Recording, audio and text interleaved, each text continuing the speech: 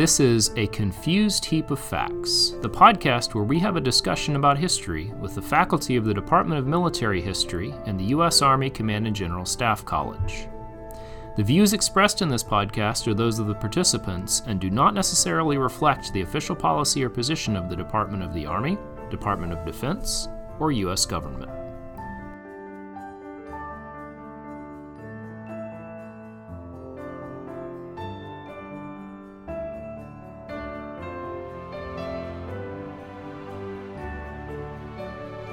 Hello, this is Dr. Jonathan Abel, and we are here today with Professor Dr. Sean Kalic. Welcome.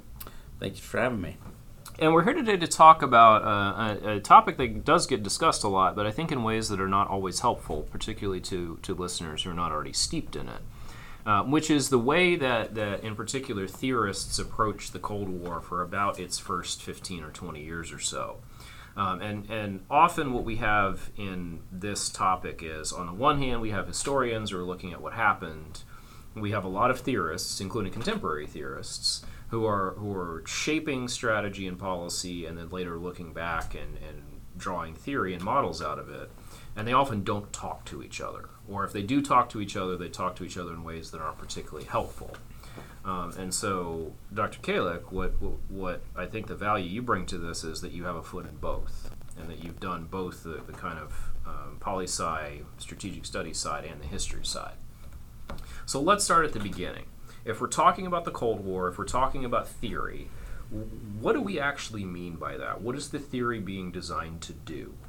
I think there's two ways to approach this. I guess we'll start with the political science, strategic studies side, and then go into the history side, because having spent time in IR theory and then strategic studies, which was all about nuclear strategy and arms control, what I found interesting about that is it's all theoretical, and it's about, I remember reading Peter Pry's book, and it's all about probabilities of kill. How can you ensure you're going to take out the enemy's ICBM fields and submarine bases and all this other counterforce targeting ideas. And when I went to history, that was great when I was doing it, right? Awesome. You build war plans, you need X number of warheads to do A, B, C, and D, and you have to factor in overkill and all this other fun stuff. But when I went to history, they kept emphasizing this thing called people, which I reflected back on. I was like, wait a minute, we never talked to people. We never talked to humans and emotions and this Clausewitzian human dimension thing. It was always very mathematical and formulaic, that okay, you needed 10,000 warheads, here's your target set, and then you apportion your warheads per target, and then you make assumptions about radiation and mushroom clouds and all that fun stuff. There was never a discussion about humans making decisions about, number one, launching weapons, and then how they respond and interact afterwards. So I think from the two perspectives, the political science folks tend to deal with it in a purely theoretical, almost doctrinal kind of way. The historians tend to look at it as, okay, that's good, but there's also people making these decisions and doing these actions. So understanding that you need to kind of have a foot in both worlds. You need to understand the kind of practical side, the non-emotional side of it, but then I guess I'm a true Clausewitzian, right? That you can't extract the human emotion from this thing. Right. Which is, I think, one of the problems when we study nuclear theory, and specifically deterrence theory or strategy, that it becomes very mathematical and like a calculus, but yet the reality is, how are people going to respond and act under pressure? We just don't know. So we're in kind of the tail end of World War II. There's already tension between the capitalist and the Marxist worlds. How then do we move to outright Cold War / potential for nuclear war? I think it's just a setup of the end of the Second World War, right? So FDR makes some deals with Stalin that allows the Soviet army or the Russian army to stay in large swaths of Central and Eastern Europe, with the promise that there's going to be open and free elections, which there are elections. I'm not sure they're so open and free. They're heavily manipulated to ensure that the Communist Party comes out on top. And the reality is the Soviet force in Central and Eastern Europe is anywhere from 2-to-1 to 3-to-1 over the kind of Allied forces, specifically the U.S. force. So in the early planning stages, we know we can't necessarily match the Red Army 1-for-1 in a conventional fight. So we have this atomic bomb that we can use as, to borrow a current phrase, strategic offset. So the idea that if you have to fight against the Soviets, you can use nuclear weapons as a way to kind of counter their significant conventional footprint. The first planning is really, you take the strategic bombing operations and campaigns of World War II, and now you interject atomic weapons into it. The problem is they don't have the aircraft to carry them, and they don't have the bombs to prosecute the war. So you start ramping up the production facilities for both. And this is where NSC 68 kind of comes into play, and the idea that, okay, if you're going to start building war plans, what do you need as far as a grand strategy? And by what are you, 46, 47, we're always starting to think about the future, and nuclear weapons have become a part of this, despite the fact that there was a brief moment where the Truman administration under the Baruch Plan tried to propose, let's give these things to the UN, ban them outright, and which was a useful idea at the time, a good idea at the time. But the Soviets couldn't understand, if you have this potential, why would you ever want to give it up? Right. Because they were working towards their bomb. They didn't have it yet. So they vetoed the plan. So we're kind of stuck in this kind of arms racing all of a sudden, and then the Soviets are going to detonate their first bomb in 49. And then by that time, I think we're off and running. But I think it hinges on that as Truman demobilizes the Second World War, you recognize that the Soviet Union is becoming a threat, specifically in Europe. Asia later, and the reality is if you don't want to fight conventionally, you're going to have to use atomic weapons. So you start building up that architecture as a means to kind of at least balance the Soviet footprint. Yay. So thank you, Dr. Kalic, for being here. So this is Dr. Angela Riato. I'm also joining Dr. Abel today. So speaking about the atomic weapons, it's a weapon, right? So when it was first developed, how did people, both maybe in the Soviet Union or the United States, see it? What did they consider it as just a new, innovative weapon, or did they realize it was going to initiate a military revolution, a nuclear revolution? I'm not sure if I buy that nuclear revolution thing, which was just, the whole McGregor-Knox and Williamson-Murray argument. I think it does change the way nations practice and think about warfare. I think it tries to suppress warfare down to a much lower level, so we can talk about ladder of escalation later. Let me handle the American side first and the kind of British side, and then we can go to the Soviet side, because the Soviets, I believe, think about nuclear weapons completely differently than we do. There was always a discussion on the U.S. side about the ethical and moral entity of the atomic weapon, specifically after the first test, and then specifically Hiroshima and Nagasaki. Probably the most famous one is Oppenheimer, who kind of questions why we even did this. And there's discussions that maybe we should put the genie back in the bottle, and the reality is you can't. And I think that element maintains itself in the United States, that there's this moral quandary that we've developed this devastating, horrible weapon, but yet if you don't want to fight a conventional war and ramp up again, maybe you have to use it. So that, I think, becomes kind of the prevailing military side, that it's needed to maintain balance in the global security environment. The Soviets, on their side, have always seen it, from my perspective, in my study, as another weapon. It's just a bigger artillery piece. People die and bad things happen in war. Atomic weapons just make it 10 times better and harder. That's and all. faster. And faster. Mm-hmm. Yeah. So you've walked us through a good chunk of the history, kind of the early period. To borrow a phrase, who are the people who were in the first generation of nuclear theorists, the people who are trying to figure this out as it's being built? Those folks, some folks look at Oppenheimer, right, and the idea that as kind of the father of the bomb, the theoretical father of the bomb, and Edward Teller is probably one of those two. But they take two different paths. Oppenheimer is the one who says, this is probably a horrible thing, the destroyer of worlds, right? Right. And Edward Teller is much more kind of I don't want to say in the Soviet vein, but it's a weapon. The job of a military and a military-industrial complex is to ensure that the nation has capability and capacity to win wars. And if you can leverage physics and quantum physics to do this, why not? Mm-hmm. Very effective. It's effective at killing people. And if the objective is towards to kill your enemy, atomic weapons work very well, as do nuclear weapons, as do hydrogen weapons. So I think those two guys, are more on the theoretical side, in the engineering and physics, but become kind of the beginning of what becomes a discussion about it.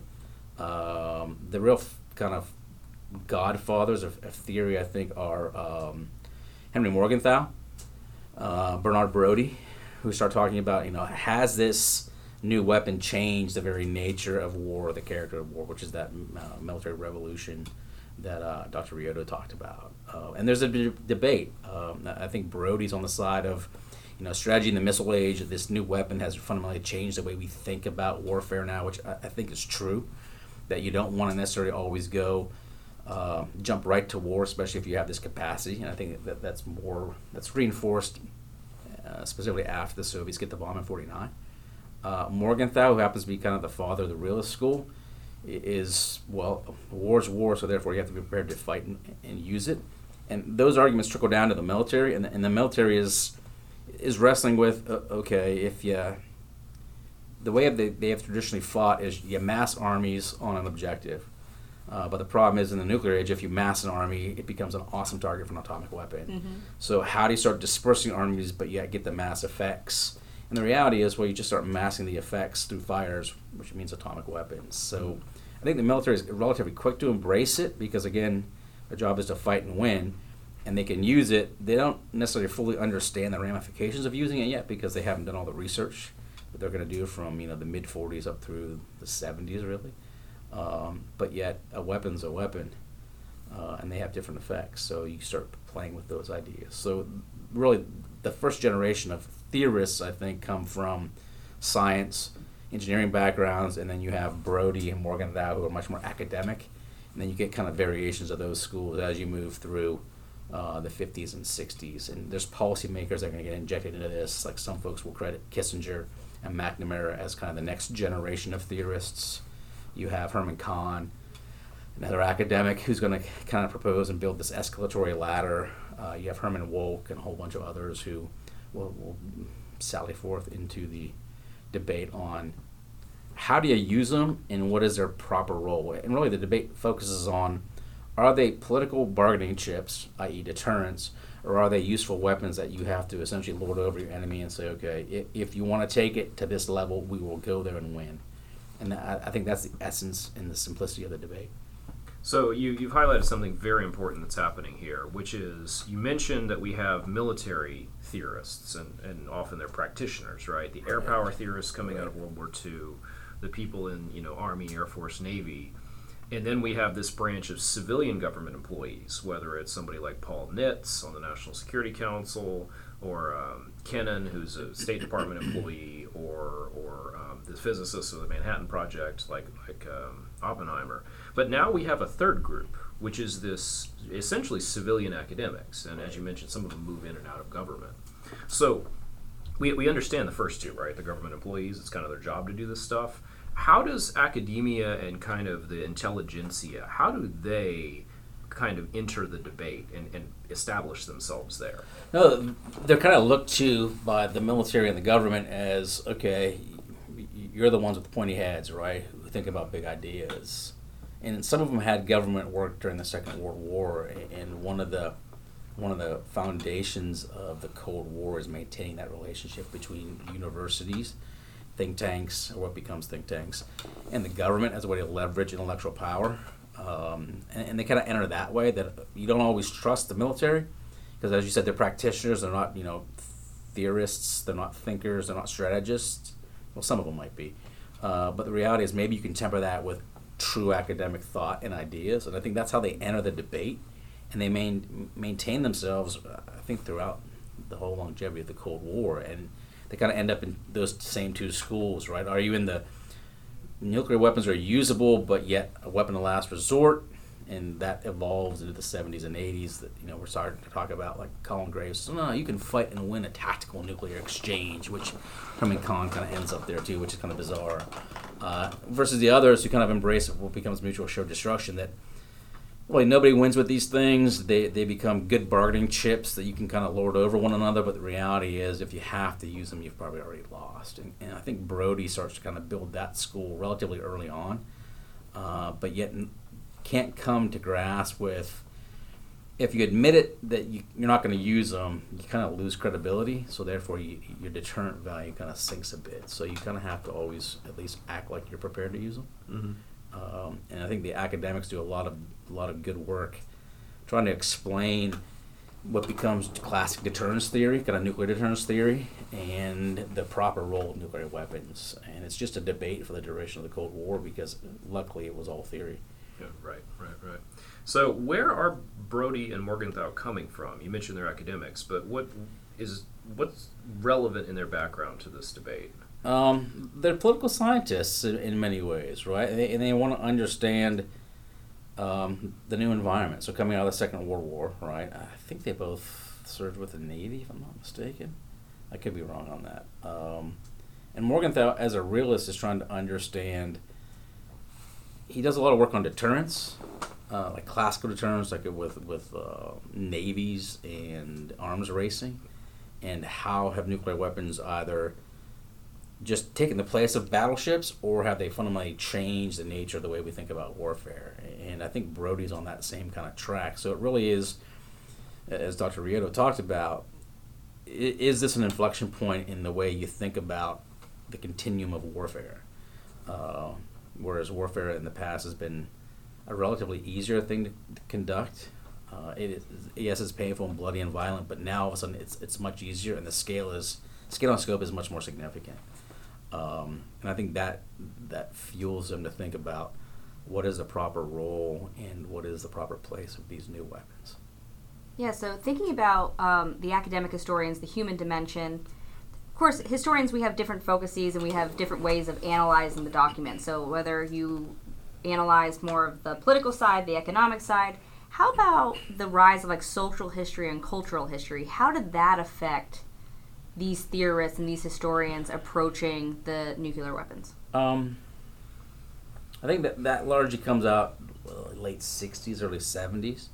And I think that it starts to influence them thinking about the anti-nuclear movement, especially in Europe, right? As we're talking about, basing and building tactical nuclear weapons bases there and stationing weapons there, that there's a much more social environmental movement that talks about, we're on the front edge of this, and if this nuclear war thing kicks off in Europe, lots of Europeans are going to die.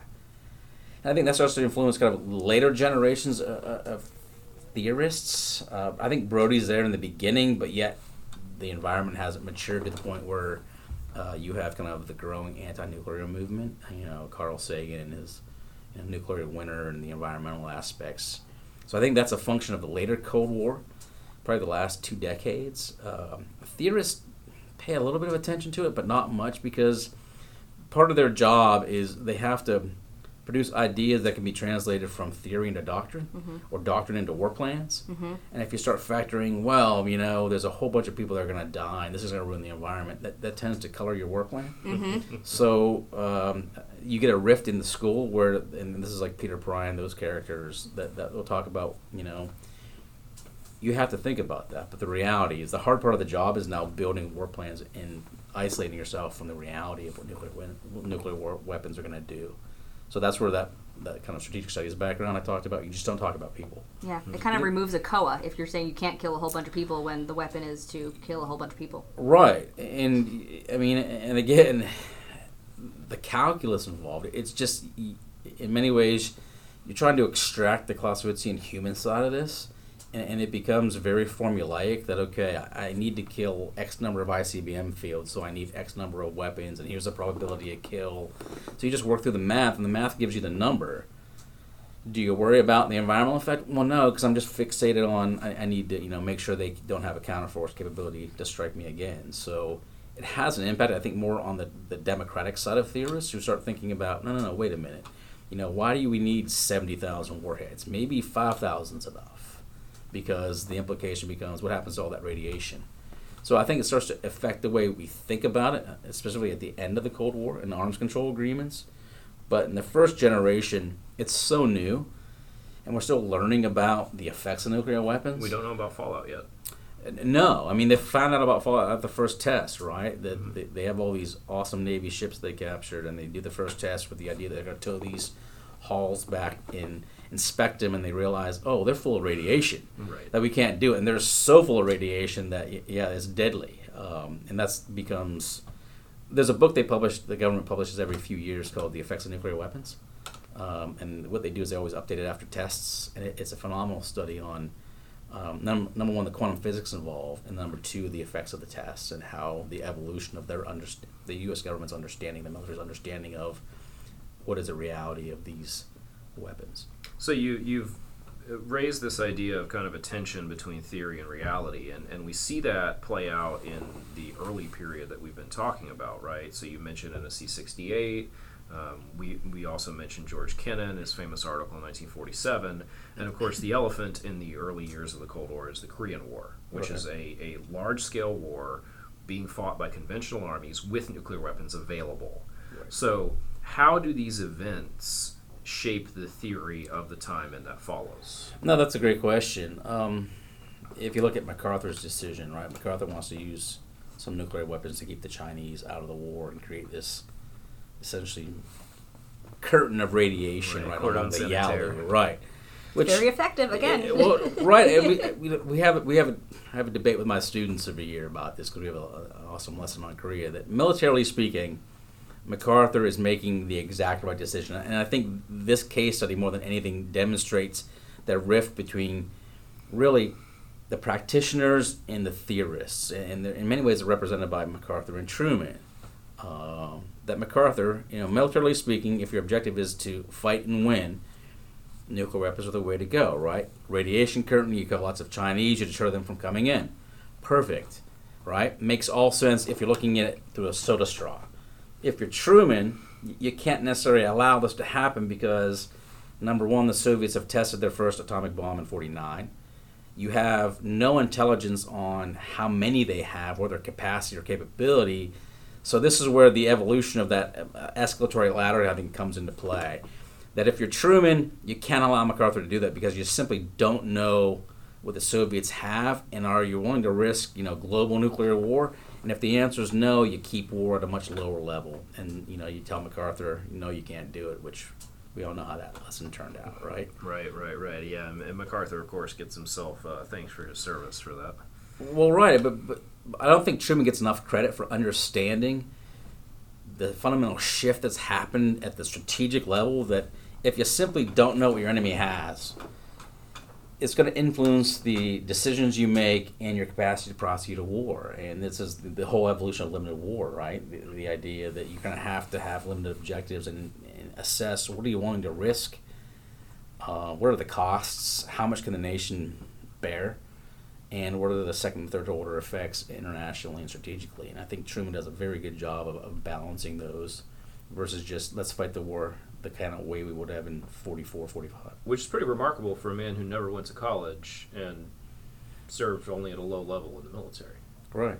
Well, yeah, and I'm putting a lot of onus on Truman, but ultimately it's his decision, but he's also being influenced by folks in DOD and NHTSA, Kennan, and then ultimately Marshall. And I think Marshall's a profound influence on Truman. So we've mentioned the escalation ladder several times. Can you explain that more? Yeah, and if you could walk us through. So we have this first generation, right? Yeah. So we're now transitioning to the second generation in the 50s. So who are the thinkers of the second generation, and where does this escalation ladder come from? And the second generation thinkers, I think, become Henry Kissinger, Herman Kahn, Herman Woke. Some of those, George Smoke is in that. Did they all rhyme? Woke, smoke? Yeah, it's the 50s, right? It's a jazz age, right? So it's hip and cool. And they all come from academia. And the escalatory ladder, I would argue, is always there, right? If you understand kind of warfare and the way nations, how they prosecute and kind of get into war. But it becomes much more defined by Herman Kahn in his classic tome on escalation, because Kahn writes 2 books, right? Because he wants to be the Clausewitz of the nuclear era.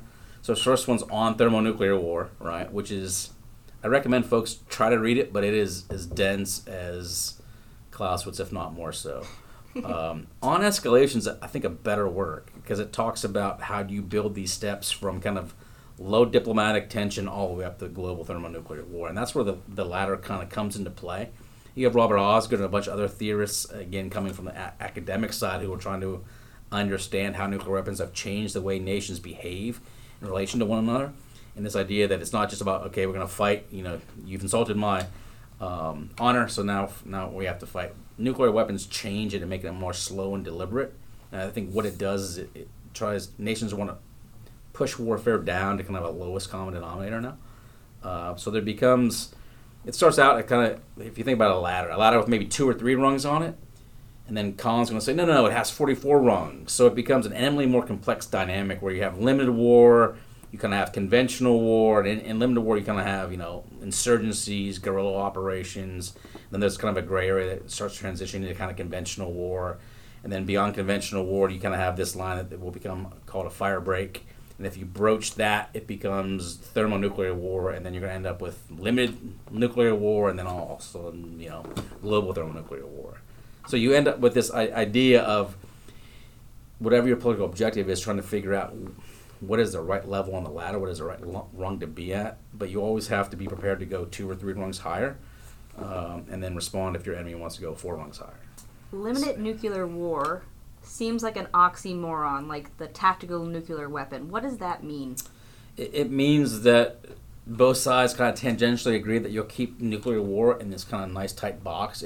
That's really a product of the mid to late 70s, and the idea that if you have to fight and win against the Soviet Union in Europe, that you can unleash such devastation that after a few rounds of nuclear exchanges at the tactical level, everybody will agree they should stop. And you bring up something that you've kind of talked around a couple of times, which is technology is also changing during this time, right? True. So for the first generation, a nuclear weapon was dropped out of a plane, usually pretty dangerously. I think the Hiroshima drop, the plane was traveling like 75 miles an hour or something because of a headwind. But then by the end of the 50s, we've got nuclear-tipped missiles. Eventually we're going to have ICBMs, sea-launched missiles. So how does the technology change play into these theories? No, great question, because the first major technological shift is you move from atomic weapons to kind of hydrogen-based weapons, which is the nuclear side. With hydrogen-based weapons, you can make them smaller. They're cleaner in the fact that they don't produce as much kind of fallout, because there's not as much. A lot of the radiation is consumed in the blast and the heat. So the reaction you get from a thermonuclear weapon is more significant, but they're also smaller and easier to weaponize. At the same time, we're working on rocket technology, liquid fueled and then solid fuel. And once you get that, you can now develop both intercontinental ballistic missiles, intermediate range ballistic missiles, submarine launched ballistic missiles, and then you can put them in bombers that can actually maintain a good speed of 300, 400 miles an hour, and jet aircraft, so they don't have to be kind of lumbering and slow targets. So not those giant, like the big boy or whatever. No, I mean, the small. Well, yeah, they end up with big ones. I mean, I think in the 50s and 60s, you end up with everything from kind of about 10 to 15 kiloton up to several megaton, but they're not as unwieldy as the first generation. They become, there's a whole industry that evolved to produce them because, again, that ladder of escalation, I think one of the good definitions of deterrence is capability times credibility. You have to make sure you have the capability. So technology is used to produce a whole range of tactical all the way up through strategic weapons, and they have to be usable, because if they're not, your enemy may be able to exploit a seam of deterrence. So you've given us a good rundown of Herman Kahn's kind of the broad construct of his thought. What about Kissinger? Where does Kissinger come at this? Kissinger comes to, he writes his dissertation kind of on these topics, right, and is brought into really the Eisenhower administration as an advisor. And at first he seems to be a little more in the Brody camp, all right, with these things are a bit different, but the reality is as you see the world evolving with Indochina and what seems to be the kind of the second generation of Soviet expansionism, that maybe they need to be checked, and the Soviet Union is expanding their military capabilities and specifically their nuclear capabilities. So he starts out, I think, much more on kind of maybe the centrist in the debate, and then ends up much more on the right side of the debate, that you have to be strong and vigilant with these things. Okay, what about Herman Wouk? Herman Woke is fully on the Brody side. In fact, I think Brody Woke is kind of the second generation of Brody, and I think tries to make it a little more palatable. That okay, we should probably be much more in line with thinking about weapons of last resort versus getting all fixated on massive retaliation, which is the hallmark of the Eisenhower administration. Which is the Eisenhower administration is fascinating. So you have this idea that of mass retaliation, which is really a Dulles Brothers idea, that they don't believe that the Truman administration was calling the shots. They were being dictated to by the Soviet Union, and they thought that was a kind of a loser position to be in. So it's about containment, and they make the argument that if you threaten high, nuclear weapon use, that it makes the enemy, i.e. the Soviet Union, think. So it really is about shifting from symmetrical containment to asymmetrical containment. And I would argue it works for about 3 years because the United States has a technological offset in strategic weapons. But once the Soviets get an ICBM, they can threaten the same thing back. So it's just a unique shift, and I think woke becomes what's going to evolve into the mutual assured destruction school with McNamara and Richard Smoke and those characters. So you can kind of see the evolution. So you just mentioned another person in Smoke. So is there anything more to his theory? No, I think once you get Brody and once you get Kahn, the generations just become a reiteration and a refinement of the original theory, and those are contextualized within the debate on policy and war plans as you move through Eisenhower and into Kennedy and Johnson. Do the Soviets also have kind of this complicated theoretical discussion happening on their side? Yes and no. If you read Sokolovsky, Soviet military thinking, the complexity is a different complexity. It's not whether we should use these or not, at least on the military side. And I haven't been into the archives to see if there was a lively debate. I'd venture to guess maybe, but it was never recorded. But Sokolovsky, it's complex because they weave in Marxist ideology and theory, and it's always defensive, yet it's inherently offensive, which is kind of weird. But the debate on whether nuclear weapons are something inherently different and should be reserved for a force of last resort, or are they something that should be used from the very inception of the decision to go to war, is never debated. From what I've seen, the Soviets seem to always assume a weapon is a weapon is a weapon. Why would you hold it back? And there's a kind of more simple logic to that. As we know, the Soviets don't have the way they understand war is conditioned by losing millions upon millions of their own people. We haven't had that experience as American citizens. So I think that tempers the way they think about it. That, okay, if you have to fight when people are going to die anyway, so what's another 3 million or 4 million? Yeah, because that's what you're explaining from the American side. We're always maybe on the reactionary. Maybe what we need to have the Soviets reacting to us. But if the Soviets just considered another weapon, maybe that's a dangerous game to play because they're going to always try to match the United States or surpass us. And I would argue that's one of the problems with. So if we talk about assured destruction and mutual assured destruction, right? Assured destruction is an idea that that McNamara brings online in like 61, 62 about mass retaliation was dangerous. Definitely by 57, 58, it's a hopelessly outdated concept that is that threatens the stability of the nuclear environment. And Maxwell Taylor talks about this as Army Chief of Staff. Ridgway talked about it as Chief of Staff, and they're both politely asked to resign, right? Or maybe retire is a better word, right? Thank you for your service. Thank you for your service and interest in national defense, but we have somebody else in mind. And Taylor writes his famous book, right, The Uncertain Trumpet, and starts talking about these ideas about the escalatory ladder, which the Eisenhower administration does a very good job of building up the tactical nuclear side of the ladder and the strategic side of the ladder. In fact, the Eisenhower administration is the place where we see the evolution of the triad, the strategic nuclear triad, which is ICBMs, right? So intercontinental ballistic missiles, submarine launched ballistic missiles, and what becomes Strategic Air Command. And Strategic Air Command owns 2 of those legs. Additionally, you have a joint kind of facility up in Omaha that initiates the Single Integrated Operational Plan, or SIOP. And there's a joint targeting board, so everything under Eisenhower becomes streamlined into kind of one strategic environment, whereas previously individual regional commanders had some release authority, which was dangerous, and Eisenhower wasn't a big fan of that. Again, the human dimension. Yeah, no, right. And Eisenhower was like, whoa, wait a minute, you mean Curtis LeMay could do this on his own? Well, sir, sort of, but not really. So you streamline it to make it more effective and efficient at the tactical and strategic level. What was the question? We're walking through massive retaliation. Massive retaliation So versus mutually assured destruction. So massive retaliation builds that you're going to fight and win, and no matter what incursion happens, if the Soviets want to push in Indochina, the Eisenhower administration has directed launch ICBMs at Moscow. Great, until the Soviets have ICBMs. So the idea of assured destruction is a shift away from that, where you're not going to target cities. It's going to become a counterforce target set, so you're not holding Soviet or Chinese cities at risk, which is supposed to de-escalate the tension.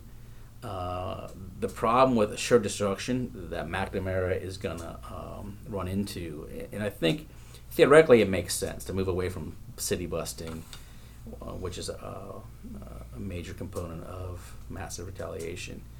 The problem is you have to build a new class of strategic weapons that are more accurate and more precise, and the warheads are more sophisticated.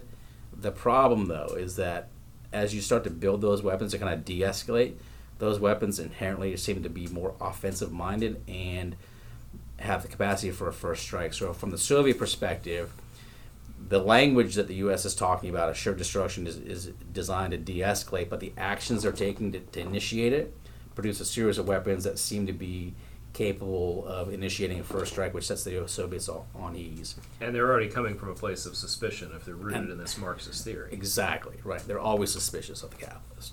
And McNamara, to his credit, recognizes that, which is good. And says, okay, we're going to make this. So the assured destruction comes out of his No City speech, which he does in Ann Arbor, Michigan.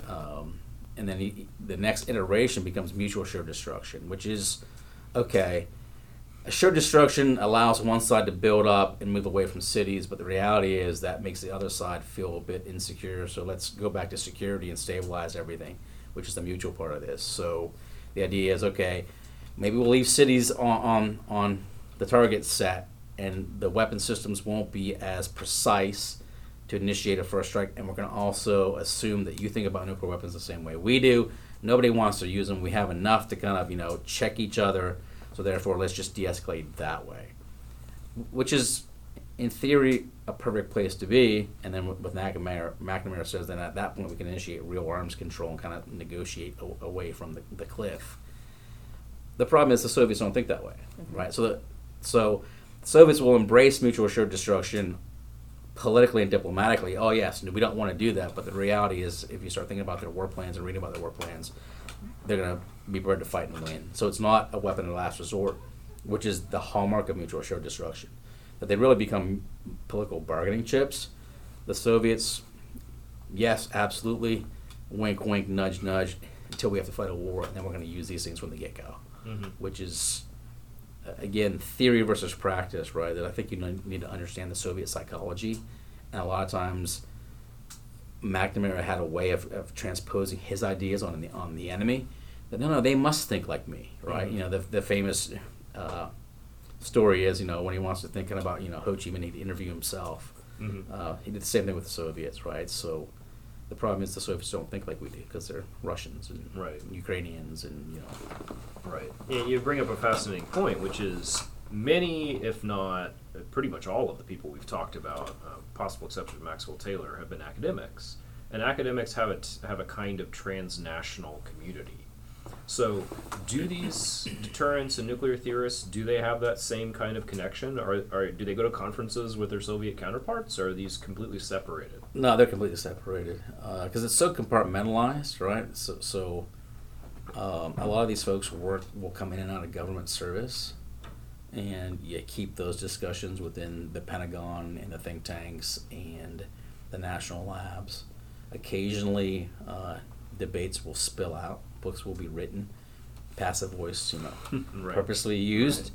But there's no attempt, I would argue, until you kind of start to get to arms control, like this strategic arms limitation talk is the first one, where you start talking about these ideas, and that's going to kind of break the ice.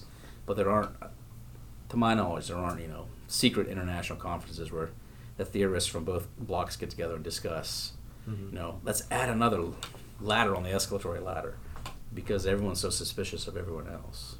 Yeah, it does make sense. So we were talking about, we did first phase, third phase, or second phase. Is there a third phase? And where does McNamara kind of sit within these various generations? No, that's a good, I think the McNamara is, so if first phase is Truman and the evolution of, it's a continuation of combined bomber offensive, but with atomic weapons. If that's phase one, phase two is mutual assured destruction. Is massive retaliation under Eisenhower and the building of the tactical and strategic side of the ladder. McNamara and Maxwell Taylor are in the third phase, where they build the conventional side of it. So limited war, which I think the war is going to stay mostly there for the duration of the Cold War. So McNamara fits into that. So he's trying to build a more full ladder, so not just on the strategic nuclear side, but also on the conventional side, to make sure you have, in parlance today, full spectrum operations. So we're moving now into what is probably the single most disruptive decade in American history, barring the 1860s, which is the 1960s, right? So lots of things are happening in that decade. Decolonization and the wars that go with it, economic problems in both blocks, and of course American society is essentially falling apart, kind of culminating in 1968, and two of those threads meet in Vietnam.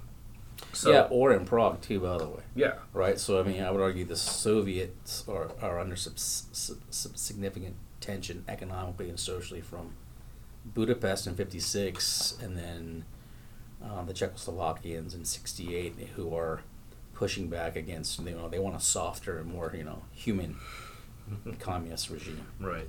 So how then does theory and deterrence projects, how do those shape themselves to the big changes taking place in this decade? I think you start to say, and this is where you move away from kind of Khrushchev into Brezhnev. And Brezhnev, and to some degree Khrushchev too, coming out of the Second World War, that both of those Soviet leaders understand the horrific devastation that wars have impacted on the Soviet Union, and don't necessarily want to charge headlong into another one. The social political tension that Dr. Rieto talked about earlier is coming to bear on both sides. The Soviet tension is more internal from this, what is the Warsaw Pact, and they're getting more scrutiny. There is also the beginnings of a recognition that the economic system of the Soviets is beginning to crack and break, but yet they can't fix it systemically. You can put Band-Aids on it, and we'll see how that plays out all the way through 89 and 91. Spoilers, it doesn't work. It doesn't work, right, exactly. Sometimes a second chest wound Right. is just that, right? So I think what you see, and this is, Johnson's going to kind of start the initiation of a real strategic weapons talks. I mean, there's deals about comprehensive test bans under Kennedy and some other ideas, but both sides are feeling, I think, the pressure from below. And part of that is this social political idea that, okay, maybe we need to back away from the abyss and kind of, everybody, the Pulp Fiction on it, right? Be cool, honey bunny. Yeah. Right? Everyone just needs to chill out a little bit and let's just talk this thing through. We don't all want to die. No, right. And to Nixon's credit, he's going to go negotiate the first major strategic arms limitation talk. And I think it's a good step in the right direction that, okay, we have these things, everything else is happening in the world. What you don't want is some of those backfire wars or brush wars that grow up into something more significant, which happens in Cuba, which happens in Suez. Happens to an extent in Vietnam. True. And we also have, during the same period, Russia and China shoot at each other a few times. They do. So I think I'm fascinated by 68. I think 68 is one of those years where, as Americans, 68's, the Tet Offensive and everything that's going on at home, the Democratic National Convention. But if you look at it globally, 68 is just one of those basket case years, kind of like 1848 in European history, right? The Soviets going to suppress a significant uprising in Prague And that, I think, fundamentally changes the way the people of the Warsaw Pact view the Soviet Union, that it's never going to be quite the same ever again. You get Freedom 77, which is going to emerge from that. I would argue Helsinki Accords in 73 emerged from that. And it puts substantial pressure on the Soviet Union from the human rights side. And this is kind of the fourth generation, which is kind of Carter, who doesn't do a whole lot to shift the nature of the arc of strategic theory, but what he starts to use is kind of human rights as a lever to put more significant pressure on the Soviets because they're most vulnerable there. So I think 68 is the beginning of probably maybe the fourth generation, and you're going to get better technology, and there's always a refinement within nuclear strategy, and this is where Lawrence Friedman, I think his book is right on the money. It's all about the evolution of it, right? So there's always a continual call from presidents, from Truman up through Reagan, maybe even Bush, about I want more flexibility and I want more options.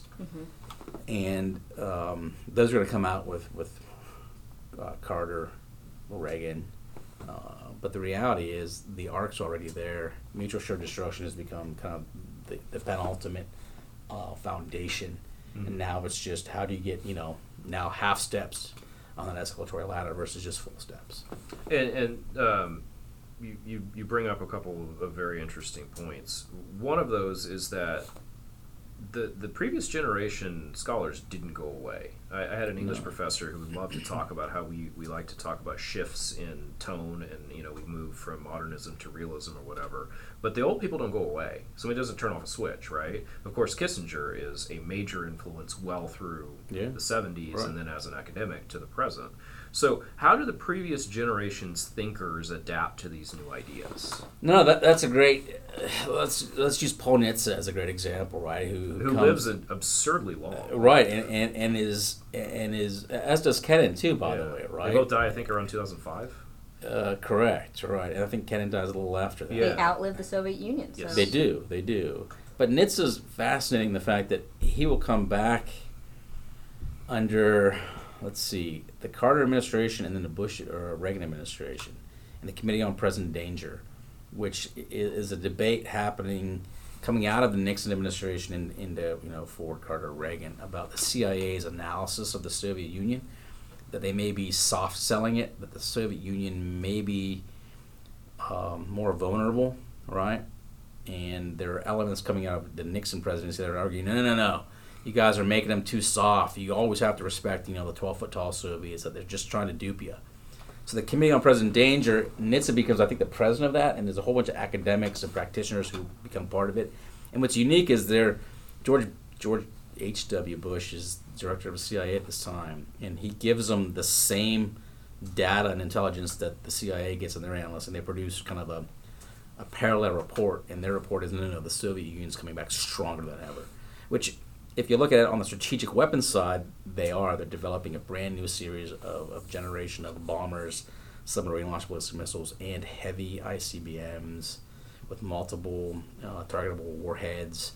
So if you look at it without the people and the emotional aspect, the economic side, the calculus we talked about earlier, the Soviets look like they are roaring back from the 60s. And this is the Andropov years? Yeah.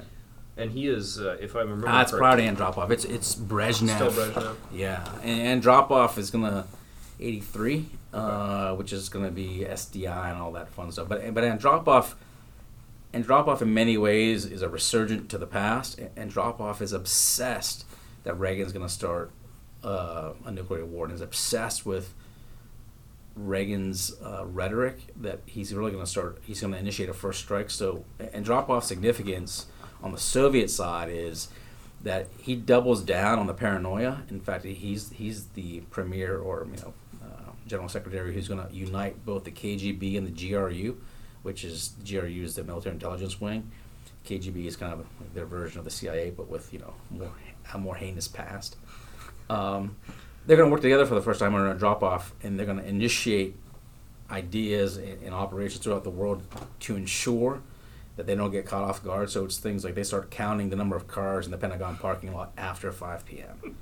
They start talking about how many pizzas are being delivered to various nuclear, SAC bases, after 5 p.m. Yeah, I think obsession was probably the right word to use. Obsession. And what's comical, I've done some research on the Soviet side. The intelligence apparatus thinks Andropov's a crackpot, and he leverages. I wonder why. Yeah, he leverages all these assets, and they're like, yeah, it's not going to happen. I mean, because by '83, Reagan's starting to soften a little bit, like the rhetoric that he used to get elected, and he maintains is starting to kind of be tempered by SDI and some other ideas. And Andropov is just completely out of touch, and in many ways is that last old Soviet leader, maybe Chernenko, but Chernenko doesn't live long enough to impact anything, right? And he doesn't have that obsessive KGB background like Andropov had. So Andropov is a unique moment that you can see the withering of the kind of the old Soviet past, because the whole organization and structure and his obsession with nuclear war and who has to be first is quickly being dismissed as, no, I think we're in a different place now. Mm-hmm. So one of the other things that's happening during this period, kind of the few decades we're talking about, is the proliferation of nuclear capabilities, right? So it's kind of a given that the British will have nuclear weapons from the beginning. The French gain them.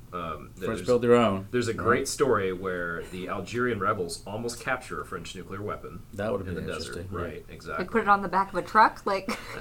Maybe a draft animal.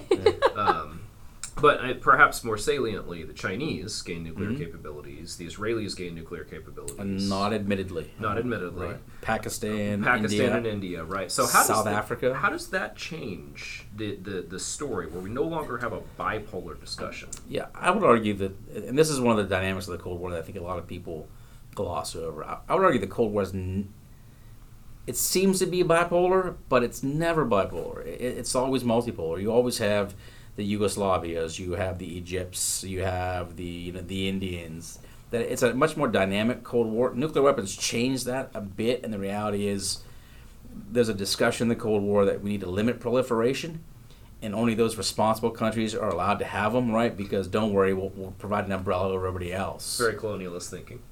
Very colonialist thinking. But as you move through the 60s and 70s, not bad thinking, because you don't want the Algerians, the ALN, FLN to have them. You don't want, other nefarious groups to have them. Or the apartheid government of South Africa. Well, right. And South Africa is the only nation that has willingly given up weapons because simply the white supremacist government didn't want They didn't want that heat. No, well, they feared it, right? And the idea that, and it's a good case study in the fact that, let's just get rid of them. So proliferation starts to kind of ebb and flow, where the first generation is, let's limit proliferation.